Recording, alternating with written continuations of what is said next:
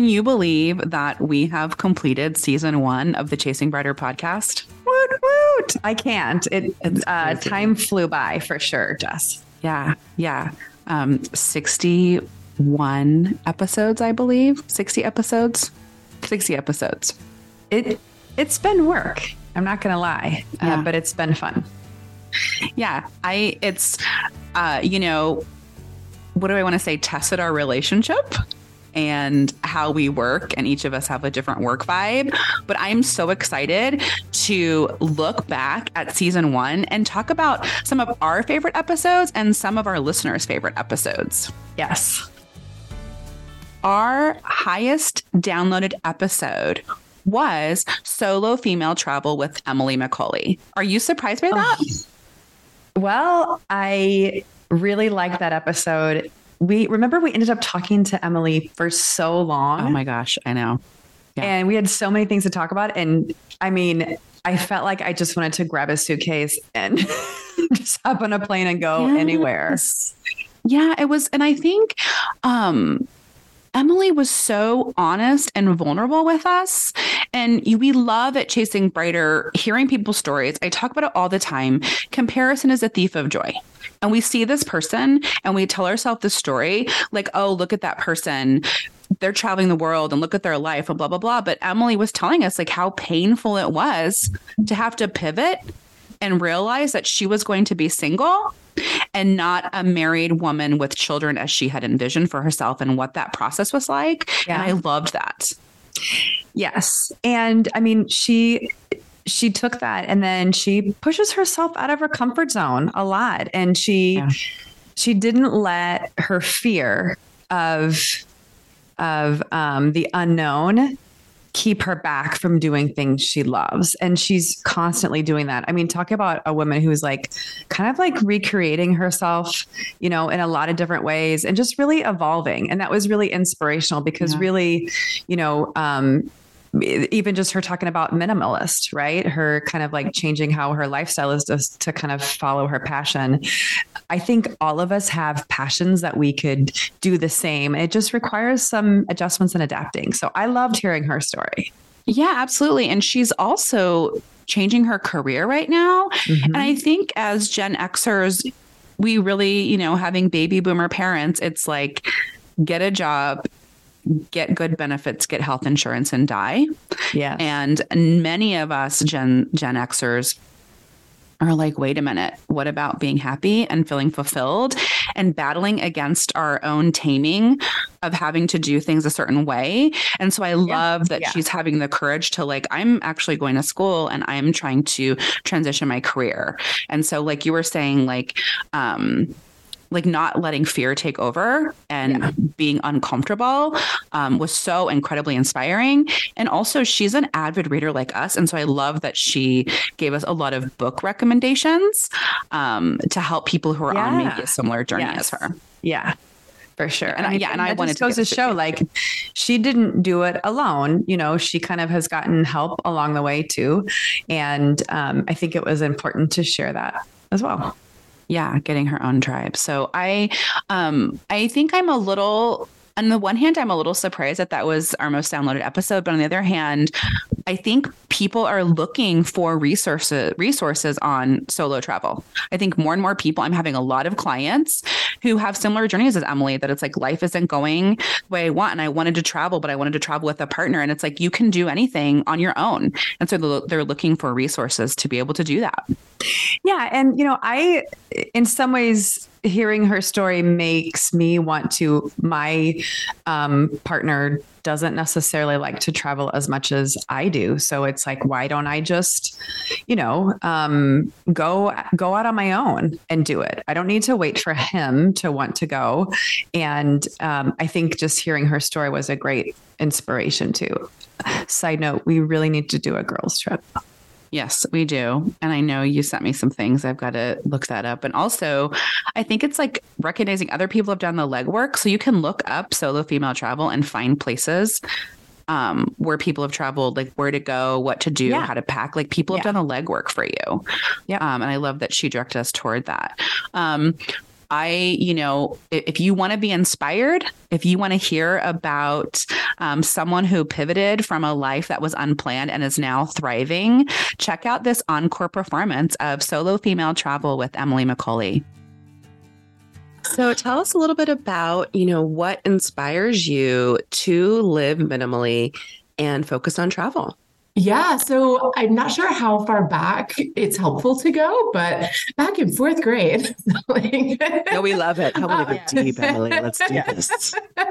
So I knew what I wanted to be when I grew up, and that was to be an architect. And even finding things from middle school that say, when I grow up, I want to be fill in the blank. And mine was architect. Everyone knew I wanted to be an architect. And when other kids were playing soccer, I was drawing blueprints and reading remodeling magazines. And for Christmas, I would get drafting supplies. Like, I really wanted to be an architect, and it was definitely a passion. Spoiler alert, I am not an architect and did not end up doing that. But design has always been something that I'm really interested in. And in high school, when I would babysit, I would take babysitting jobs for new families in town. And there is a very wealthy part of the town that I grew up in with just these amazing houses. And I'd be like, oh, if I babysit for them, I get to see their house. And the kids would go to bed and I would just walk through and be like, so this is how they set up the floor plan. Like, again, very nerdy, but something that I always really loved. So got sidetracked along the way, as things often happen. And ended up getting a social work degree and moving to Philadelphia and ended up getting married. And the other thing I should say is that I've always been a planner. Like, Jess, you've known me for a while, like very type A, like if you do X and Y, like the following will happen. Spreadsheets are my love language, like love to plan everything out. I was married and we bought our kind of forever home. It was a dream home in the suburbs, this beautiful stone front center hall colonial. It had 5 bedrooms and 3.5 bathrooms. And it was on a half acre of this beautiful property and a screen porch and a back staircase. I mean, truly my dream home, like absolutely great. And it was only the 2 of us when we moved in, and we were planning to have kids, and that ended up not working out. I mean, that could be a whole other podcast in and of itself, but so we were married for 4 years and didn't have kids and ended up getting divorced. And it was, a difficult time, as it usually is when you're getting divorced. And when that ended, and we'd already decided that we were getting divorced and needed to sell our house. And it happened very fast for Pennsylvania timelines. So it was about 3 or 4 months, I think, between the time we first said the words we should get divorced and the time that we filed paperwork. And so that was in February that it started, and we were divorced by July, like officially with the court decree and all of that. So had to sell the house in the meantime. But there was a day probably in March or April where I was like, I need a break. Like, I just have to get away. And so literally ran away to Spain. And I think it was in a moment of what would get me away from everything that I've been through. I can't go through this and show up for work and have people be like, how are you doing today? Or be around people who know what has happened. And I just needed a change of scenery, and I just needed something different. And I took French in high school and college, but haven't spoken it in years. And I had tried to teach myself Spanish through learning through CDs, like teach yourself Spanish in your car, I think was the way it was. And actually they were CDs, but it was so long ago that I had to plug the CD player in with one of the cassette players, like get the CD player to work. It was that long ago. But learned a lot of Spanish that way. And when we were in graduate school, ended up going to Spain for a summer to take Spanish classes. And I remember that. And where in Spain? I remember you did that. And where in Spain did you go? So I did a month in Madrid and a month in Sevilla. So in both cities, I found a Spanish language school that was great. And so it would be Spanish classes in the morning and then cultural activities in the afternoon. And the teachers would take us to museums or field trips, and they would be in Spanish. But some afternoons we had off, and you would just meet up with other kids from the class and, I don't know, go walk along the river, go get lunch or something. So it was really, really neat. Yeah. And I had thought about studying abroad when I was in college, but I liked my undergrad experience so much, I didn't want to give up a year there. and remember at that time that some of the administrators had said, this is the only time you'll get to do that. If you don't do it now, you're kind of giving up your chance. Life is going to get in the way. And so when I went that summer in grad school, I was kind of thinking, I'm going to prove them all wrong. Like I'm going to do my study abroad experience. It's in a slightly different way and certainly not for a year, but I'm going to do that. So you're right, though. I think I do think that we in America, we're definitely like, once you start that work job, that's your life forever. And you'll never be able to have fun like you did right before you graduated. Like we have really good friends. They live in New Zealand now. One is from Australia, one is from New Zealand. And in that country, right, it's like, you travel all the time. You get like 2 months off and you get to do this, you do that. But like, you're totally right. I studied abroad and that was the message because Kelly was older and didn't. And she was like, you have to, if you don't go, you'll never have this opportunity. Right. So I think like that was really, really weighing on me. It's like, I don't know, like I need to get it in while I can. So, so when my life was falling apart and I was getting divorced and trying to figure out where I was going to run away to, I was like, well, I speak a little bit of Spanish and I've been to Spain before, so I'll just go there. And I did a little bit of Googling and I was like, this. So I ended up going to Valencia for about 5 weeks. I was like, they have a beach, they have a Spanish class, they have a cute apartment on Airbnb. That's as much planning as I can do right now because I'm completely drained and exhausted. So showed up and I was like, all right, like here I am.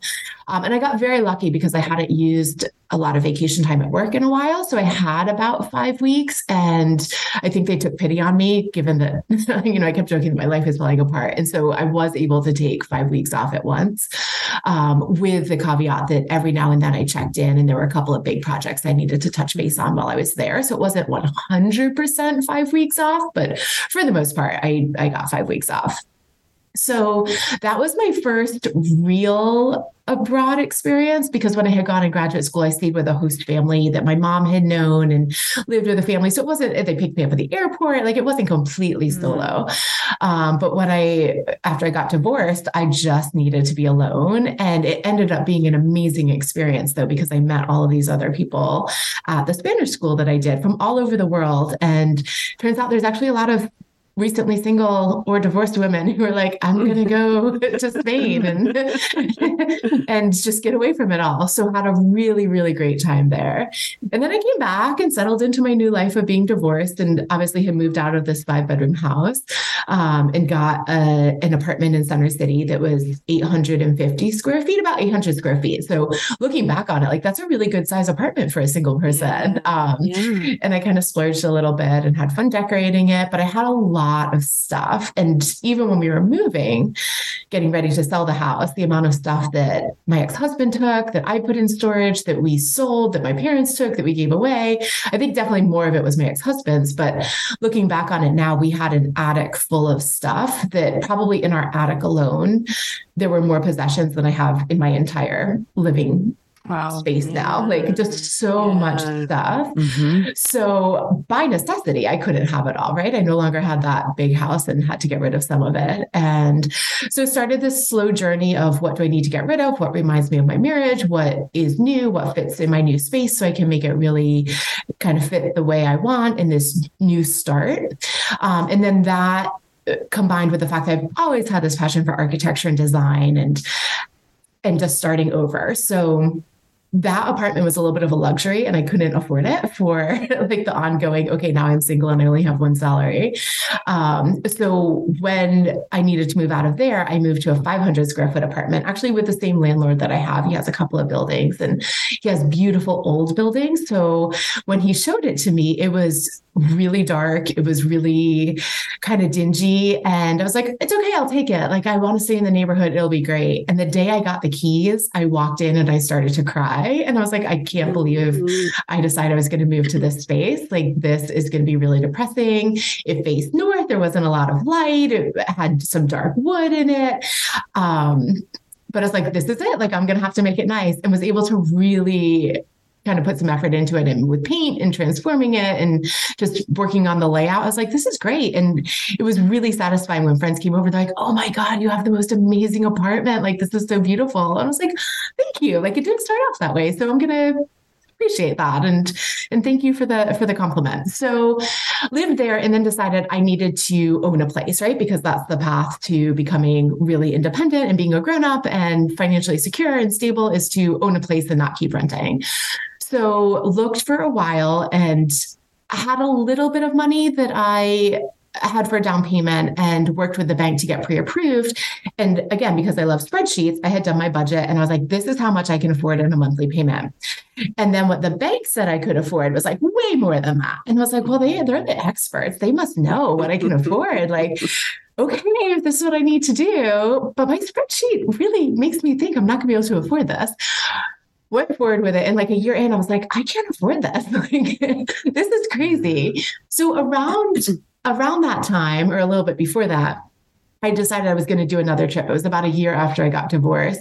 And I think I had this, not low point, but wondering, what am I doing with my life? Everyone's having kids. I thought that was going to be my identity. I very much thought that I was going to be a mom and have kids. And I need to do something big with my life. I can't just be a single person sitting at a desk at work. Like, that's not cool enough. So I decided I was going to go to Thailand, which, I mean, aside from Spain, I'd never really traveled internationally before. I hadn't even been on a plane until I graduated from college. So it wasn't like travel had been a big part of my life growing up.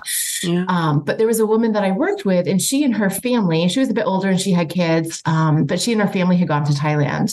And so we, during lunch breaks, would sit in the lunchroom and I had the map of Thailand. And she said, okay, this is a great place to stay. This is a good place to do a day trip. This is what you want to do. So she really helped me plan that trip.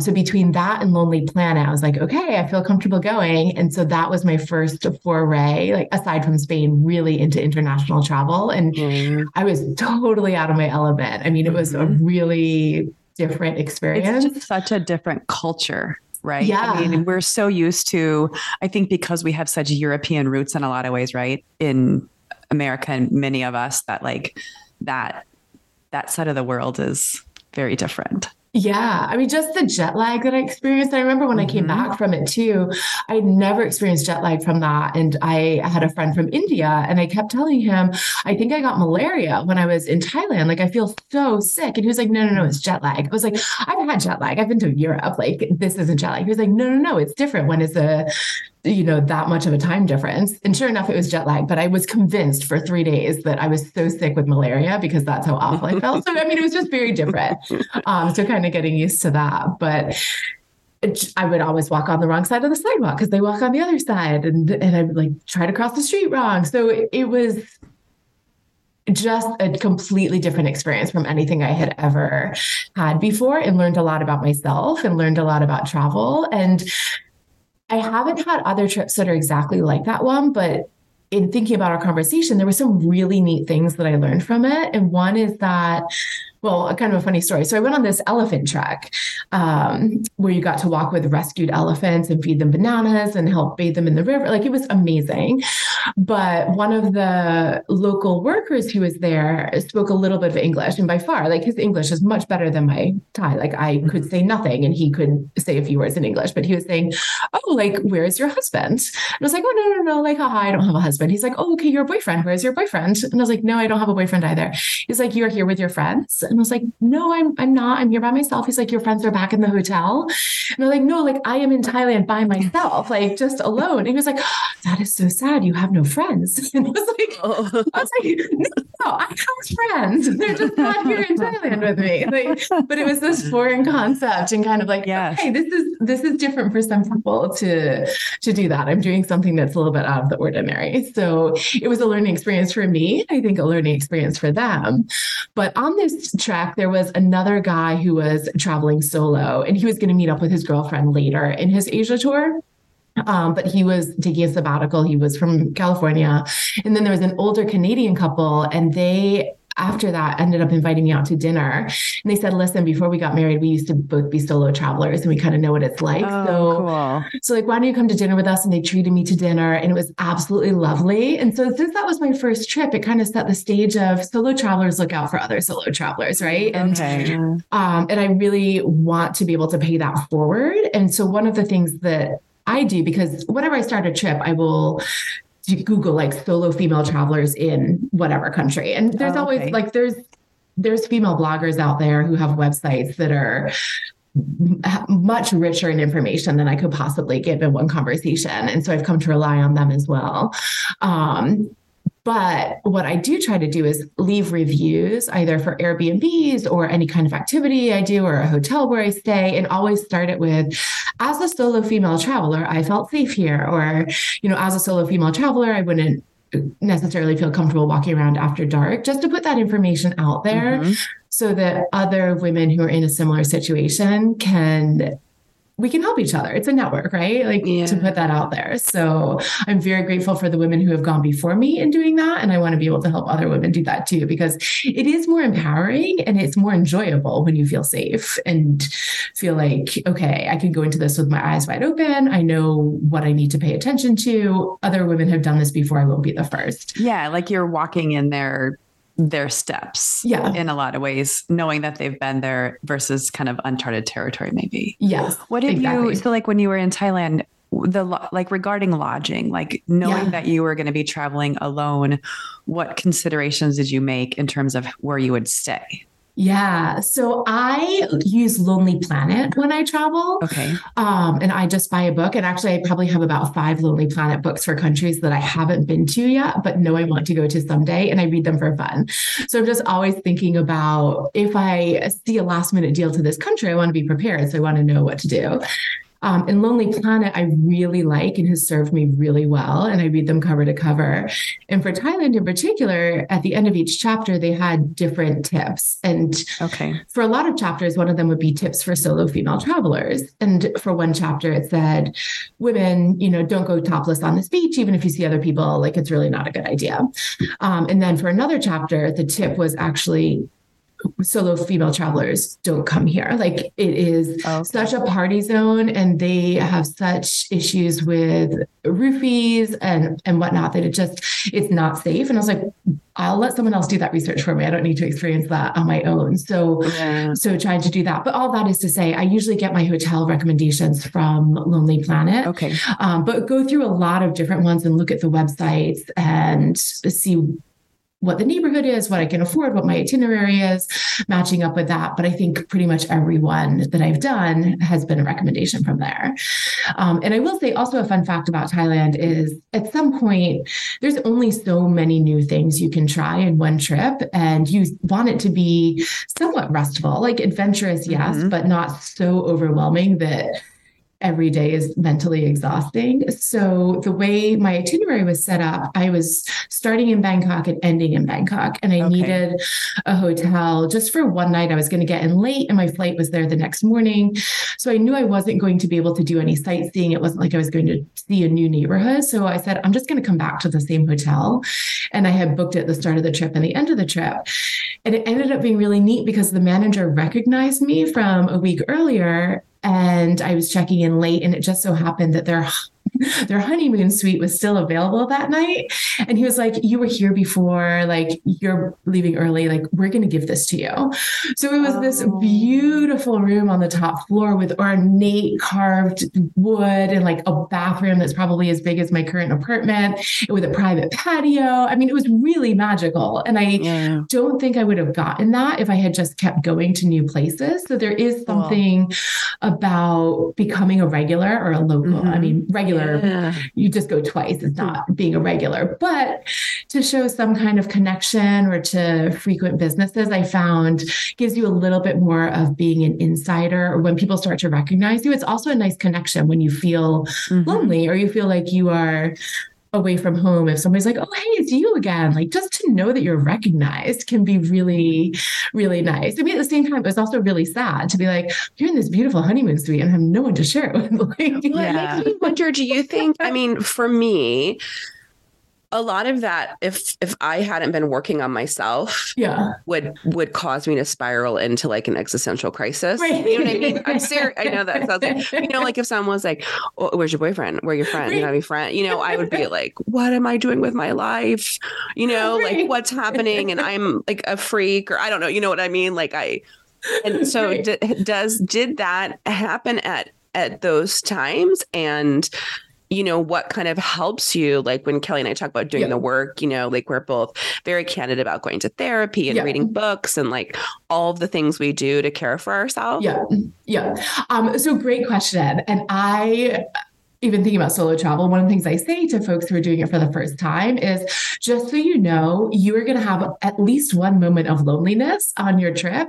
And don't think that you're doing solo travel wrong. Don't think that there's something wrong with you. I have not met a solo traveler who has not had a moment of being like, oh, I'm kind of lonely. It would be great to just say to somebody, how beautiful is the sunset? Or not read a book alone again at dinner, like to just have conversations. So yes, I mean, that definitely happens. And I think now that I recognize it and know that other people experience it as well, it's a little bit less daunting to be like, it's just part of solo travel. The same way if I travel with friends or travel in a group, there's going to be times where I'm like, oh my God, I am so sick of people, right? Yeah, you can't have everything all the time. So yeah, a lot of my time alone I do like, but it doesn't mean 100% of the time it's going to be great, but that's just kind of the way the world works. And it doesn't mean that there's something wrong with you when you travel. I feel like I wouldn't think I'm the second child and I wouldn't have described myself as type A, but I'm very much a planner now and very rigid.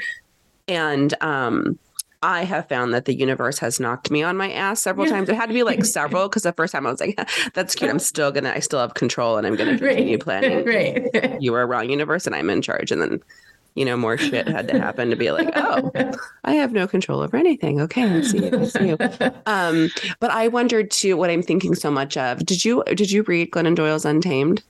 I did not. You're probably the ninth person who's told me I should read it. So but that's what it reminds me of. Like what you're talking about is like our society's taming of us, right? Like when it's like, you need to do this, you should do this. Like when you're saying, I need to buy a house, right? Because that's what you do in this progression of like adulthood, and you check these box stuff and you go this way. And I think so many times we don't realize it. Or like, I know we did like a book club on Untamed a few years ago, and Kelly was like, I'm in a cage. So Kelly was like, I came out of my first cage, but like, I have like, I didn't remember. So that sounds really good. That sounds really. You don't remember saying that? No. Oh, you did.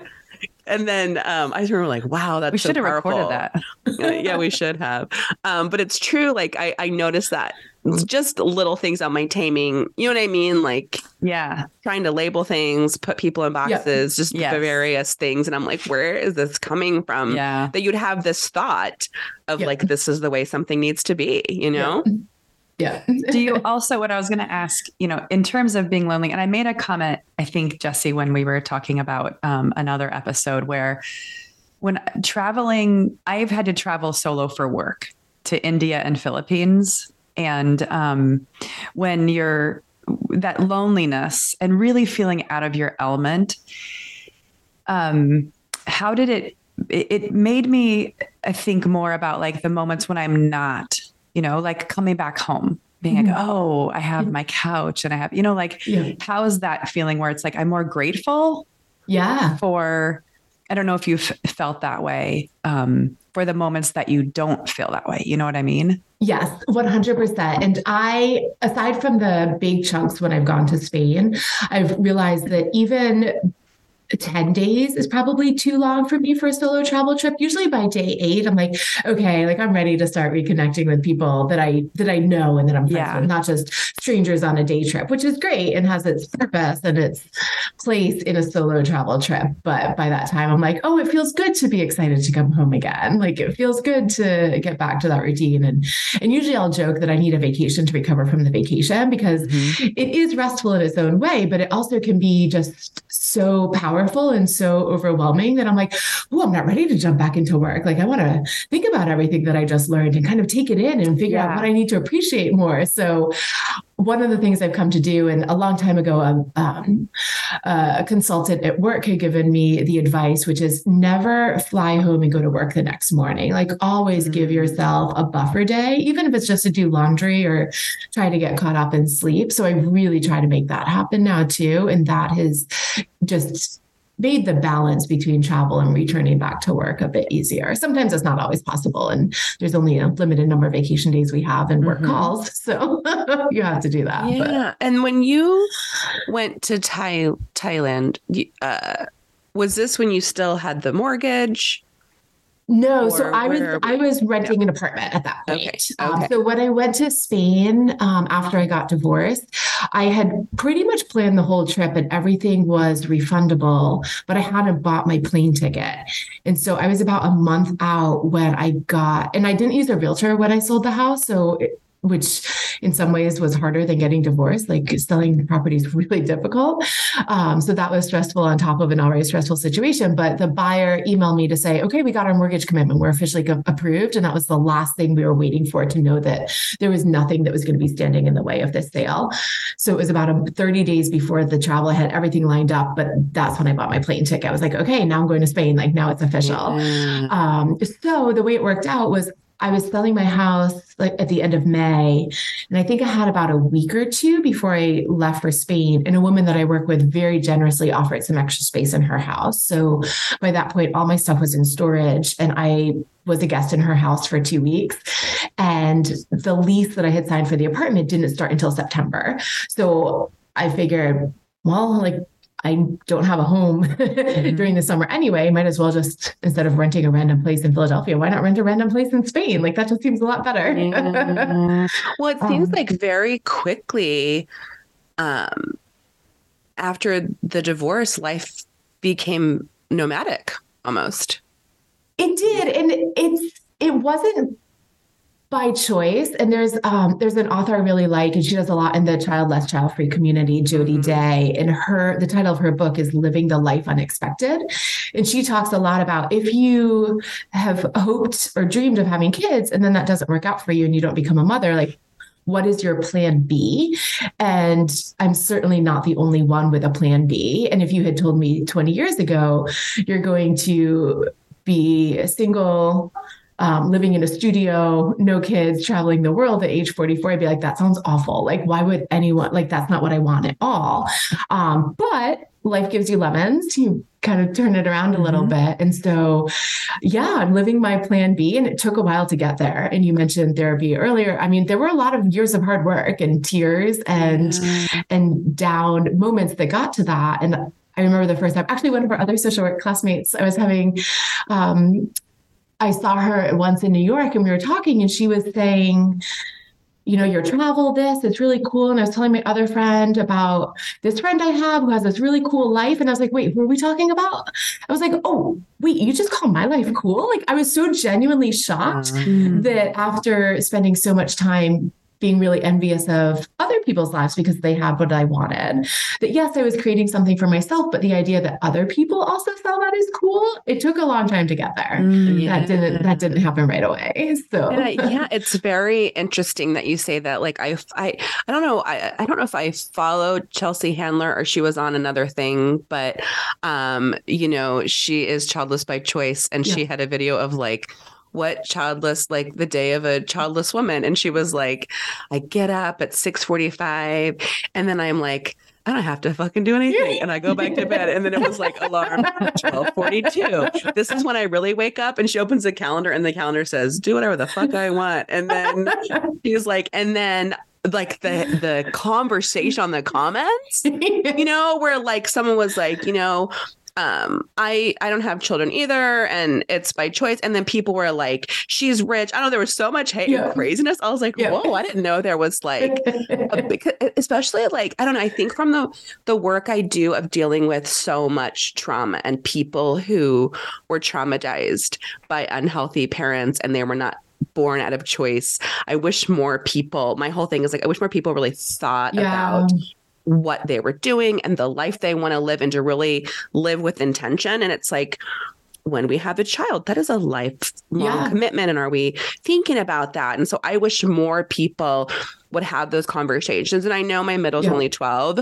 He's like, I don't want to be married. I don't want to have kids. And I have never once said, you should. Or, I'm very like, I said, tell me more about that. And I said, he was like, well, I want to have money. And I'm like, and you will have more money. And I'm like, you're right. Like, you'll have more money. And I say, having a child is a lifelong commitment. And if you don't like kids, I think that sounds like that's a great choice for you, but like, I couldn't imagine the way we grew up, anybody saying that. I would be like, I probably would think you're weird.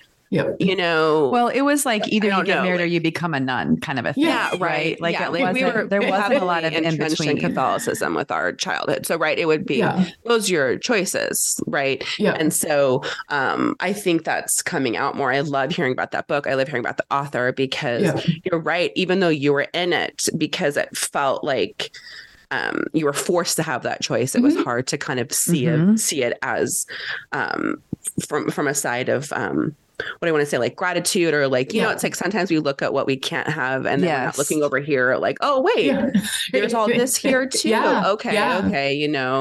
And so, I think it's like, you inspire me so much. Emily's holiday card was like, you bought this, what is that? 450 square foot? It's 410. So I'm going to be 410 square foot. And you were like in my, desire to live, minimally. And so I like I was like, oh my gosh, like you inspire me. And you were like, you have children, but it's like, I can't, pare down. Well, I mean, I could, people do, and that's great. And I love looking at van life. I like have a Pinterest board. Yes. I will live in a van, and my daughter will go with me. Her and I want like a tiny home. We talk about this all the time. But I looked up living minimally and have been researching it. And that's my goal, to start doing that. And I think it doesn't mean that you have to live in a tiny place. But what I have found was that like everything you have is useful, intentional, and purposeful. And that to me, like your purchases and lifestyle reflect what's important to you. So I'm not ordering crap from Amazon and just ordering all this stuff and continually just buying crap. But it's like, oh, does this have a place in my life?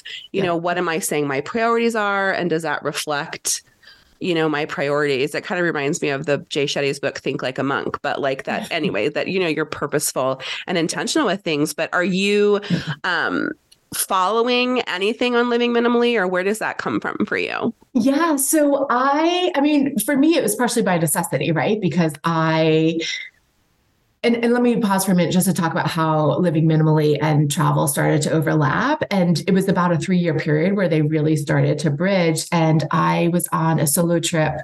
For that trip, I went to the Czech Republic, and then I went to Hungary. So I was in Prague, and I had rented this adorable Airbnb, and super tiny, and had a lofted bed and maybe a chair in the living room and no couch, and a tiny kitchen that I didn't use because I was eating out at outdoor restaurants all the time. And I remember sitting in the bathroom that was so tiny that when you sat on the toilet, your feet were in the shower. Like, it was so tiny. And in that moment, I was like, this is the life. Like, even though I'm in this tiny little spot, I am relaxed. I can do whatever I want today. I'm seeing these beautiful sights, and had this moment of, duh, like, why don't I try to do this all the time? Why am I in this rat race? This is a much more enjoyable way to live. And started thinking, okay, that means I need to be more intentional about how I spend my money. I need to save more.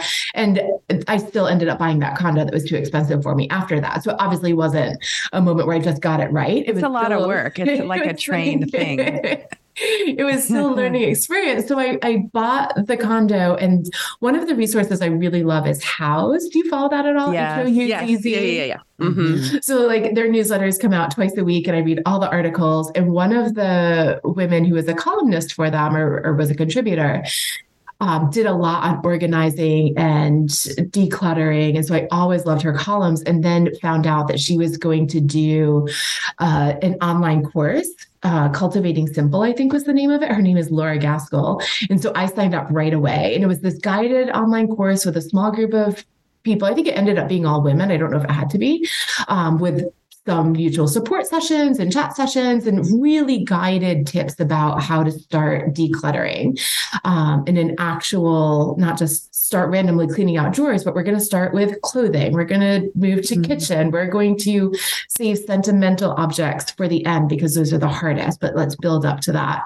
And so doing that, the amount of stuff that I got rid of from that, and I lived in Center City, Philadelphia in a third story walk-up condo, and on a street, people just put their take for free things out on the sidewalk. So there was a whole span of Saturdays that spring where every Saturday I would carry down 5 boxes of stuff to the sidewalk and say free. And at the end of the day, be like, okay, people took 90% of it. The rest of it, I guess, either is going to Goodwill or is going to become trash. But between that and the Buy Nothing group on Facebook, I mean, the records that my Buy Nothing group probably has of the amount of stuff I got rid of.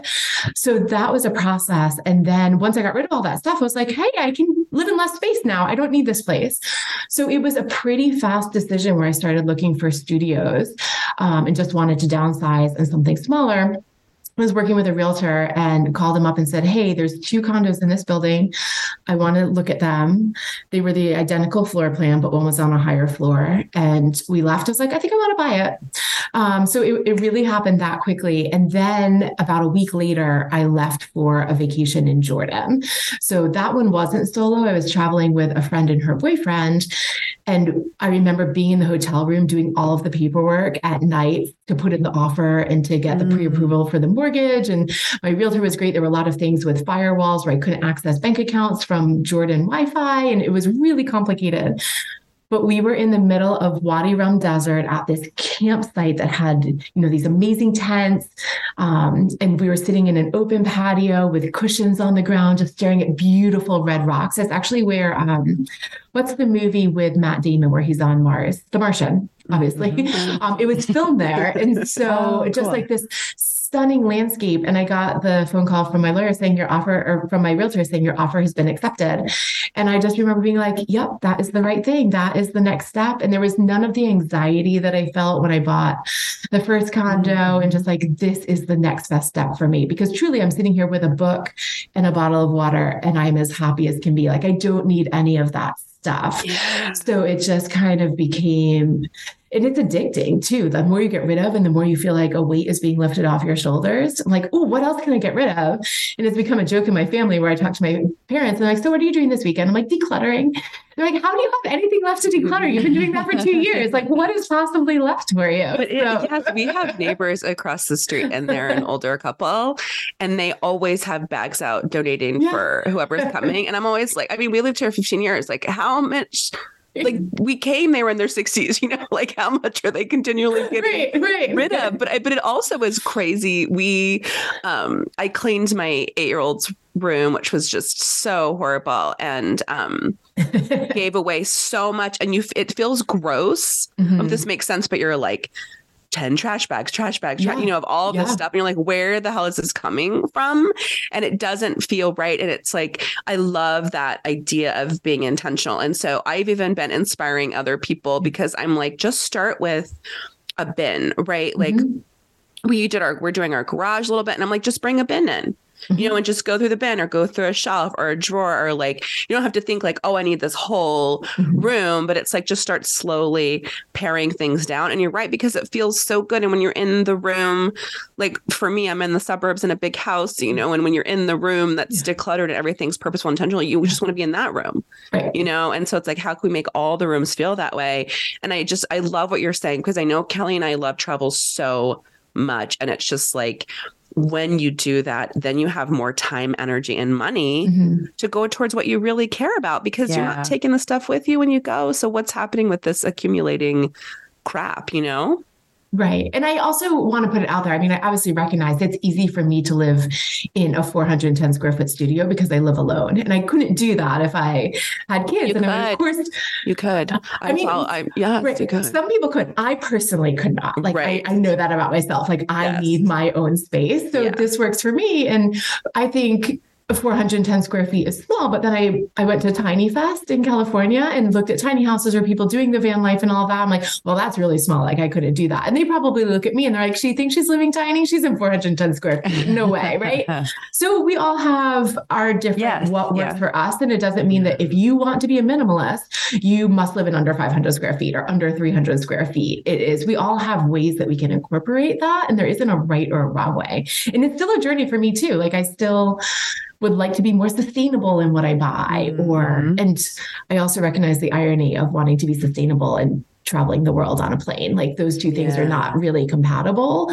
Well, but that's our, I feel like that's our taming of trying to put everything in a box, right? Where like, if it's minimal, this is minimal, or this isn't minimal. Or like there was a time where I was completely off paper towels, paper products, paper and used, and then I'm on again, I think that for all of us, it's difficult to, but I think to live perfectly, to live exactly that your lifestyle reflects all of your values 100%. I think that's difficult, but it's more that we're trying, just like with anything. It's like, I'm trying my best. I'm not saying I'm perfect. I'm just trying, Yeah. So Emily, how do you balance, having a career with some of this too, right? With your travel, like taking chunks of time off, if people want I love hearing about this. I'm very envious as well. You are definitely my hero. Oh, thank you. But how do you balance that? Yeah, so I work in higher ed. So we are very much on the academic year calendar. So there are certain times of the year that I cannot be gone, right? Okay. I can't be gone during new student orientation. I can't be gone during graduation. Things often can be quieter in the summer, but part of me enjoys not traveling in the summer when the rest of the world is on vacation. I think that, certainly rates are a little bit lower if you go off season. The crowds are less. I like having more space to myself and not being around the crowd. So I have been very lucky in that one of the benefits in working in higher ed is probably the vacation time, not necessarily the salary quite as much. So I have a good amount of vacation time. And when I talk to other friends in other industries, my question usually is, so tell me about your vacation time. Like it's just something I always want to know about. And how do you maximize it and how do you make it work? This wasn't a solo trip, but last summer I went to Ireland with two friends and we left here on a Wednesday night and got there on a Thursday morning and ended up flying back Tuesday morning. So it was a very short trip. And we still talk about how much we were able to pack into that trip. We're like, it felt like forever. So I think that, yes, there's certainly an expense with flying someplace and you don't want to just fly there and only get 2 days from it. But depending on the cost of a flight or where you're going to be, it's okay to do shorter trips. And we got so much out of that trip and it wasn't a 10-day epic vacation. And Ireland's also closer than a lot of other destinations. So it was okay for that. But, how can you make your vacation time work for you? And I'm still jealous of people who are like, I get a sabbatical and I'm like, what do I need to do to get a sabbatical? I want to be able to take 6 months off. That's my goal. Like not just having 6 weeks of vacation a year, which I know is still very generous. And I think we should be more like Europeans and be like, we're taking August off. Like, take August off. Maybe it should be like October when nobody else is getting it off. But I look back my first job and I got 2 weeks vacation. I remember everyone was like, that's so amazing. And it's so depressing. I have not worked for anybody. I don't even know since 2008, and so spoiled. And I started working for Boys Town in, 2014 or something, just for a little bit. I had a friend that was a director and I was working and they had all of these things they wanted me to do. And I was like, I can't work for anybody anymore. Or it was like, you have to come to this meeting and where are you? And where's your time off? When I had my baby, they were like, you need to come back immediately. And I was like, I'm not coming back. Like, I'm not doing that. I've just worked for myself for such a long time. And it is all those things you don't think about that it's like, you'd have to like go there a certain time and you can't just leave when you want or I don't know. It's tough. And like you said, in America, I think I think that's how it is. And we interviewed our friend Jillian from Spritz Sunday and for travel. And just like what you're saying, I think sometimes it's like we think it has to be this whole thing and you need 2 weeks off. You have to go here. But it's like, you can search fares and just like jet off somewhere just for like a long weekend. If there's a 3-day weekend or something like that. And like, no, it's not this, 2-week holiday, but there's a lot that you can do in a short amount of time. So it doesn't have to be this huge deal where you have to take time off. Right. You can make it work in your schedule anyway. If you don't have the luxury that I know the three of us do of having quite a bit of more flexibility in our schedule and the ability to take a little bit more off than other people. Yeah. And to your question, Kelly, I think one of the things that is interesting is one of the things I like about traveling internationally is when I put up my out of office message to be able to say, I am traveling internationally and therefore I won't have access to email. It just seems to have more gravitas where it's like, I'm not going to people Atlanta will leave where, you alone more. And I shouldn't have to do that, right? As my vacation time, I should be able to go an hour outside of the city and still be on vacation. But I feel like I need to prove something with why I'm not responding to emails. And again, I will say I'm very lucky and I've also been my employer for a while. And I feel like I am able to go on vacation and not check email. And again, if there's ever, and there never has been in all the years I've been traveling, but if there is truly an emergency, like they can call and leave a voicemail. And when I'm back on cell reception, I could call back. That's never happened. And I think I've been doing it enough where I'm like, I move my work email to the second screen of my phone so that I don't see it when I'm on vacation. I know some people actually take it off their phone, and not every job allows you to do that. But that's very important to me that when I am on vacation, I can actually disconnect and boundaries. And I had an old boss at one point, and he said that everyone should take at least 3 weeks of vacation at a time, because the first week of vacation, you are just spending thinking about all the things you didn't finish at work.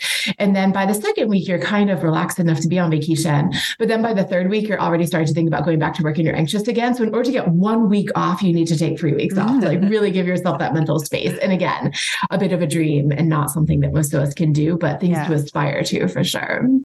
Yeah, I actually do when I work with, when I see the out of office international, I'm like, oh, well, they're not going to be reading this till they get back, or versus like domestic, that's actually kind of like you're saying, that's so unfortunate to like, as a business person or just as an American, that you think, if they're still domestic. And also like when you're out, just that catch up time when you come back and the dread of all of that. So there's a lot of stuff that we have to work on, I think, to kind of have it be more embraced. I think it's changed a little bit with COVID in some way too. I notice people are taking more time and longer time than they did before. And I think employers are a little more forgiving. Not everybody, but I've noticed almost like a trend in that. I don't know. Yeah. I mean, hopefully we can continue to move the needle forward in that regard. I think about Kelly and I talked about quiet quitting. Did you read about that phenomenon? Yes.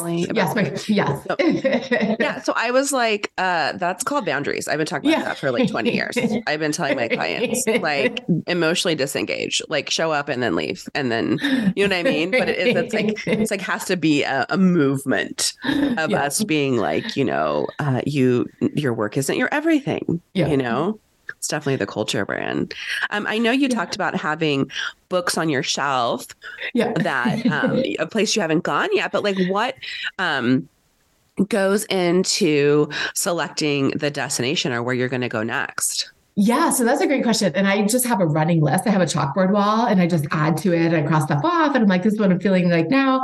So again, reading in advance and knowing what's the good time of year to go. Do you need, one of the things on my list is to do Machu Picchu. Before I can do that. That's definitely on my list. Yeah. Like I would love to, but also I'll be honest, like I am not in great shape and I think I'd have trouble doing all of that hiking. So that is one of the things, if I do that, I need to really commit and I need to do the stair climber at the gym a lot or do local hikes. Like I can't just jump into it, but there's other trips where I could, at the drop of a dime, I would be ready to go and it wouldn't require prep work.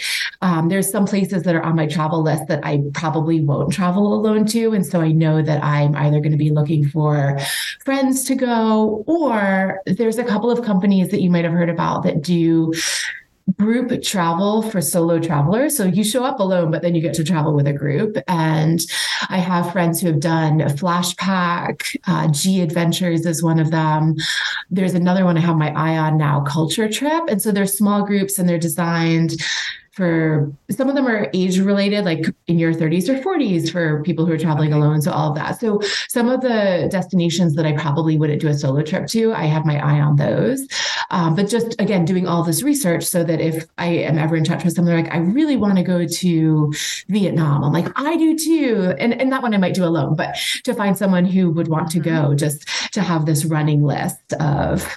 And you said it was G Adventures, Culture Trip, and what was the other one? A Flash Pack. And I can send you all those links too. And like, full disclosure, I haven't been on any of those, but I follow their sites and I know people who have been on the first two, and then the third one is on my radar. So but like Argentina, I really want to go, but I want to go in the summer. So that means winter here. So what would the vacation schedule be? So just, there's always these moving parts. And usually it's kind of a last minute decision where either a good deal comes along or the timing is right for vacation. I'm burned out at work and I'm like, I have to get away. Like, okay, what month is it? Where can I go? Like, I'm going to pick something from that list, or I read something or see a show that really inspires me. If you haven't watched White Lotus yet, like everyone I've seen or everyone I've talked to who has seen it, they're like, I want to go to Sicily. So that kind of inspiration. Have you seen it? Do you want to go to Sicily? I do. I have seen it. I now want to go there. I mean, I want to go to Italy and the Amalfi Coast anyway. I've been to parts of Italy, but not there. So I highly recommend it as a side note. Very entertaining. Everyone's like, you got to get to the first episode. I'm like, my husband and I were like, everyone, this was like even before it's as big as it is now. And I was like, I don't know what's happening. Oh, it's really and then good. Everyone's like, get through it. But you know what I tell people all the time, and I think it's similar for the line of work that my husband is in. But like, it's drama, right? Like, my work is very heavy.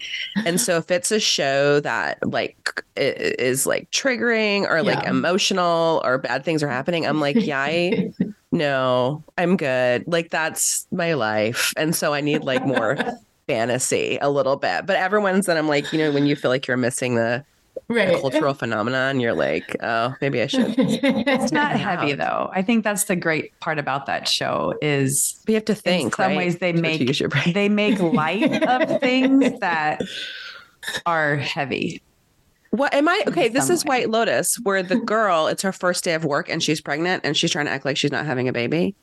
Yes. I don't know if that's the first episode, but that was one. There's a lot of storylines. Yeah. That was like super heavy. No, not for you guys. Well, they make it so they make a light of it. It is. And as you continue to watch, for me, I mean, I was a waitress in college. And so being in the service industry and dealing with kind of that level of chaos sometimes and the entitlement that people sometimes show. And you're like, oh my God, I want to jump out a window right now. Knowing the other people in the show, they show that side too. And I'm like, I can totally relate to that. Like, it's very affirming and validating as well at the same time as being like, oh my God, this is what I experienced, to be like, yeah, they're reacting the same way I would want to. I guess I'll have to give it a go. I'll try to focus on the atmosphere of the location. Yes. I highly recommend it. I don't think I went as far as Sicily, but the Amalfi Coast. Oh, that is just beautiful and amazing. And Cinque Terre. Did you do Cinque Terre? That's on my bucket list. I haven't done that one either. I don't know. It's like I was like 20 or 21. So you talk about being in shape. Yeah. Like, we're hiking, but was I just in amazing shape? And like, how would that be now going back? Would I be like, whoo, we'll have some stairs and hiking on through 5 cities? But at the time we're like, do. You're probably like hungover and didn't even know what we were doing. Right. Like, I would love to do a bike trip through southern France. And there's a castle that I want to end up at, kind of like this fortified city. And I'm like, I could take my bike out in Philadelphia. And after 2 hours, I'm like, oh, I can't move my legs. I'm like, I am not in shape to do that yet. Like, I would have to build up to that. So there's a couple of reach trips that require more preparation than others. We were in, Justin and I did a 3-week trip to Eastern Europe, like in 2018. And cool. we were at dinner, like at a small restaurant, I think in Prague, which I loved Prague so much. And there was this couple, and they were from Canada. And I think sometimes, right, when you're traveling, you hear someone speaking English, you're just like, oh, hey, where are you from? Yeah. We speak the same language. And they were traveling the world. And I was asking her, they were in their 50s, maybe 60s. And I was like, how did you pack? Because I was trying to pack for these 3 weeks. And, you know, and she was like talking about how she packed and where they went. And they did a bike tour or whatever. Awesome. They biked on one of the things. I forgot where they were. And I kind of asking her how it happened and where you start your journey. And it was so cool to hear her talking about how she packed for it and everything. Yep. And I was like, that's amazing. I think we think sometimes it's totally out of reach, but they had planned, I forget how long they were traveling, but just totally trying to do a around the world trip together, which was so cool. And also they were so much older. And again, we talk about our taming or whatever, but like we can do that at any time. And that was really cool and inspiring. Yeah. Emily, you gave us a lot of great tips already. Yeah. That I took some notes on. What are some other tips that you maybe haven't yet mentioned or that you want to make sure that our listeners know about? Yeah. So I guess one of the tips I have would be for women who are starting off on solo travel, not those who have already been doing it for a while. But I think that it's okay to start small, especially in this Instagram world where people are posting these epic, amazing vacations where it's just the trip of a lifetime. That doesn't have to be your first solo trip. Like, again, we talked about you can start small, but it also means maybe there's just one piece outside of your comfort zone that you're going to do, which is you've never traveled internationally alone, but you go to an English speaking country, you go to London instead, and you don't have the barrier of language as well, but you're still in a new place. Or maybe you go to a country where you don't speak the language, but you're going to stay at a hotel where they have a lot of services or a concierge who can help you with a lot of things, and you're not going to do all of it on your own. So maybe you have a goal in mind. And I would just say really focus on what is your reason for wanting to travel, not just like, I should do this because people say travel is good for self-care and therefore I should go. Like, what do you want to get out of it? Is it a chance to rest and really take a break and you just want to sit and read a book by a pool? Is there something that you have been really wanting to try, like a bike trip or to go up in a hot air balloon, or you're a big fan of cooking and you want to take cooking classes in another country? Like, do you have a purpose or is there a reason? And to really figure out why you're doing solo travel, I think can help cut down on the loneliness a little bit, but also it makes it easier to rein in because there are millions of options and millions of things you can do. And it can be overwhelming to think about, okay, I'm going to be by myself. What do I do? If you can, I mean, we're talking about trying to break out of the cage, but if you can like bring in the boundaries a little bit so it's not so overwhelming, I think that can be a really good way to start. And you don't have to do it all in one trip. There will be other trips, challenge yourself a little bit, but not so much that it becomes painful and uncomfortable and you don't want to do it because you're dreading it. Just baby steps is completely fine to get there. And then some other trips, I guess this goes back to being the planner. And when I worked at a domestic violence shelter, one of my roles was to lead the safety planning group. And I think that has just always stuck with me. And friends have joked that my nickname should be worst case scenario Emily. Like, I really plan, like, what do you need to do in advance to make sure that things go well? And, as my life demonstrates, you can do all the planning you want, and it doesn't mean that things are going to go that way. But I like to be adventurous, but I am very risk adverse. And certainly there are travelers out there who are like, it'll be fine. Like, I don't need to spend time doing all of this. But for me, and if women are having some hesitation about traveling alone, I think that the planning and the preparation can really ease a lot of those concerns. So I always make sure that somebody has my itinerary. It's usually my mom, but the phone number of the hotels where I'm staying at, my flight numbers, what I'm going to be doing. This might seem a bit extreme, but the State Department has the Smart Traveler Enrollment Program. So I will register my travel if I'm going to be gone. I'll check out the State Department website for travel advisories for a specific country or city that I'm going to and try to get a sense of what I need to be prepared for. Certainly research, I mentioned Lonely Planet earlier, but you don't know what you don't know. And you're never going to learn it all before you go, but there are sometimes some really important cultural tips that you should know before you go to another place. And your experience is going to be much better if you are prepared for that. When I went to Jordan, when I talked about that earlier, and that was with a friend and her boyfriend, and she is Muslim and has a very Muslim name. And so we were traveling from Jordan and then going to Israel. So we had to cross the border. And she had done some research that it is difficult, or there's added levels of difficulty for Muslim travelers to get into Israel. And she knew that, and we were prepared for it. And they offered a VIP package, which essentially was a private like a private driver to the border, and we got a pass for the lounge where there were snacks and tea, and it was good we got it because we were there for a solid 4 hours. I mean, her boyfriend and I were cleared to go through like that, but we waited with her. But also knowing that it wasn't her, I think cut down on some of the anxiety that could have come from that. Like, she knew this is going to likely happen, and it wasn't that she did something wrong. So just that level of preparation can be really helpful. Oh, I continue to learn more about myself each time I travel. And so for me, I am gluten-free, and I've had enough experiences where I order the gluten-free meal on a flight, but then my flight gets changed and they don't get the memo. And then I'm 8 hours on a plane with nothing to eat. So I usually dump 2 bags of granola-free protein bars or gluten-free protein bars in my suitcase, and I'll ration them out. So I at least have one thing I can eat each day. And TripAdvisor is great for gluten-free restaurants in a city or trying to find other reviews. But I now make sure that I will have at least some snacks if I am in a country where it's really hard to find gluten-free food. And I think I'm allergic to every bug in the world. So I make sure Benadryl is in my carry-on bag, and the arsenal of medication that I bring each time I travel grows a little bit. So now I bring antibiotics, and now I bring extra Benadryl, and now I bring eye drops, because each time, I have these little things. And even if you don't have them, I was able to go to a pharmacy in Thailand to get the antibiotic that I needed. And that was a great experience in and of itself, but also traveling alone, it can just be a little bit scarier. So I just think if you can be as prepared as possible, it can cut down on some of the stress. Yes. And then I guess the last thing maybe the last 2 things that I'll say. One of them is, if you're traveling to a country where English isn't their language, if you can just learn please, thank you, and hello in their language, that goes a really long way to show some respect for your hosts, for the country that you're in. And I think that people really take kindly to that and appreciate any amount of effort. I mean, I've tried to learn Icelandic. I've tried to learn Hungarian.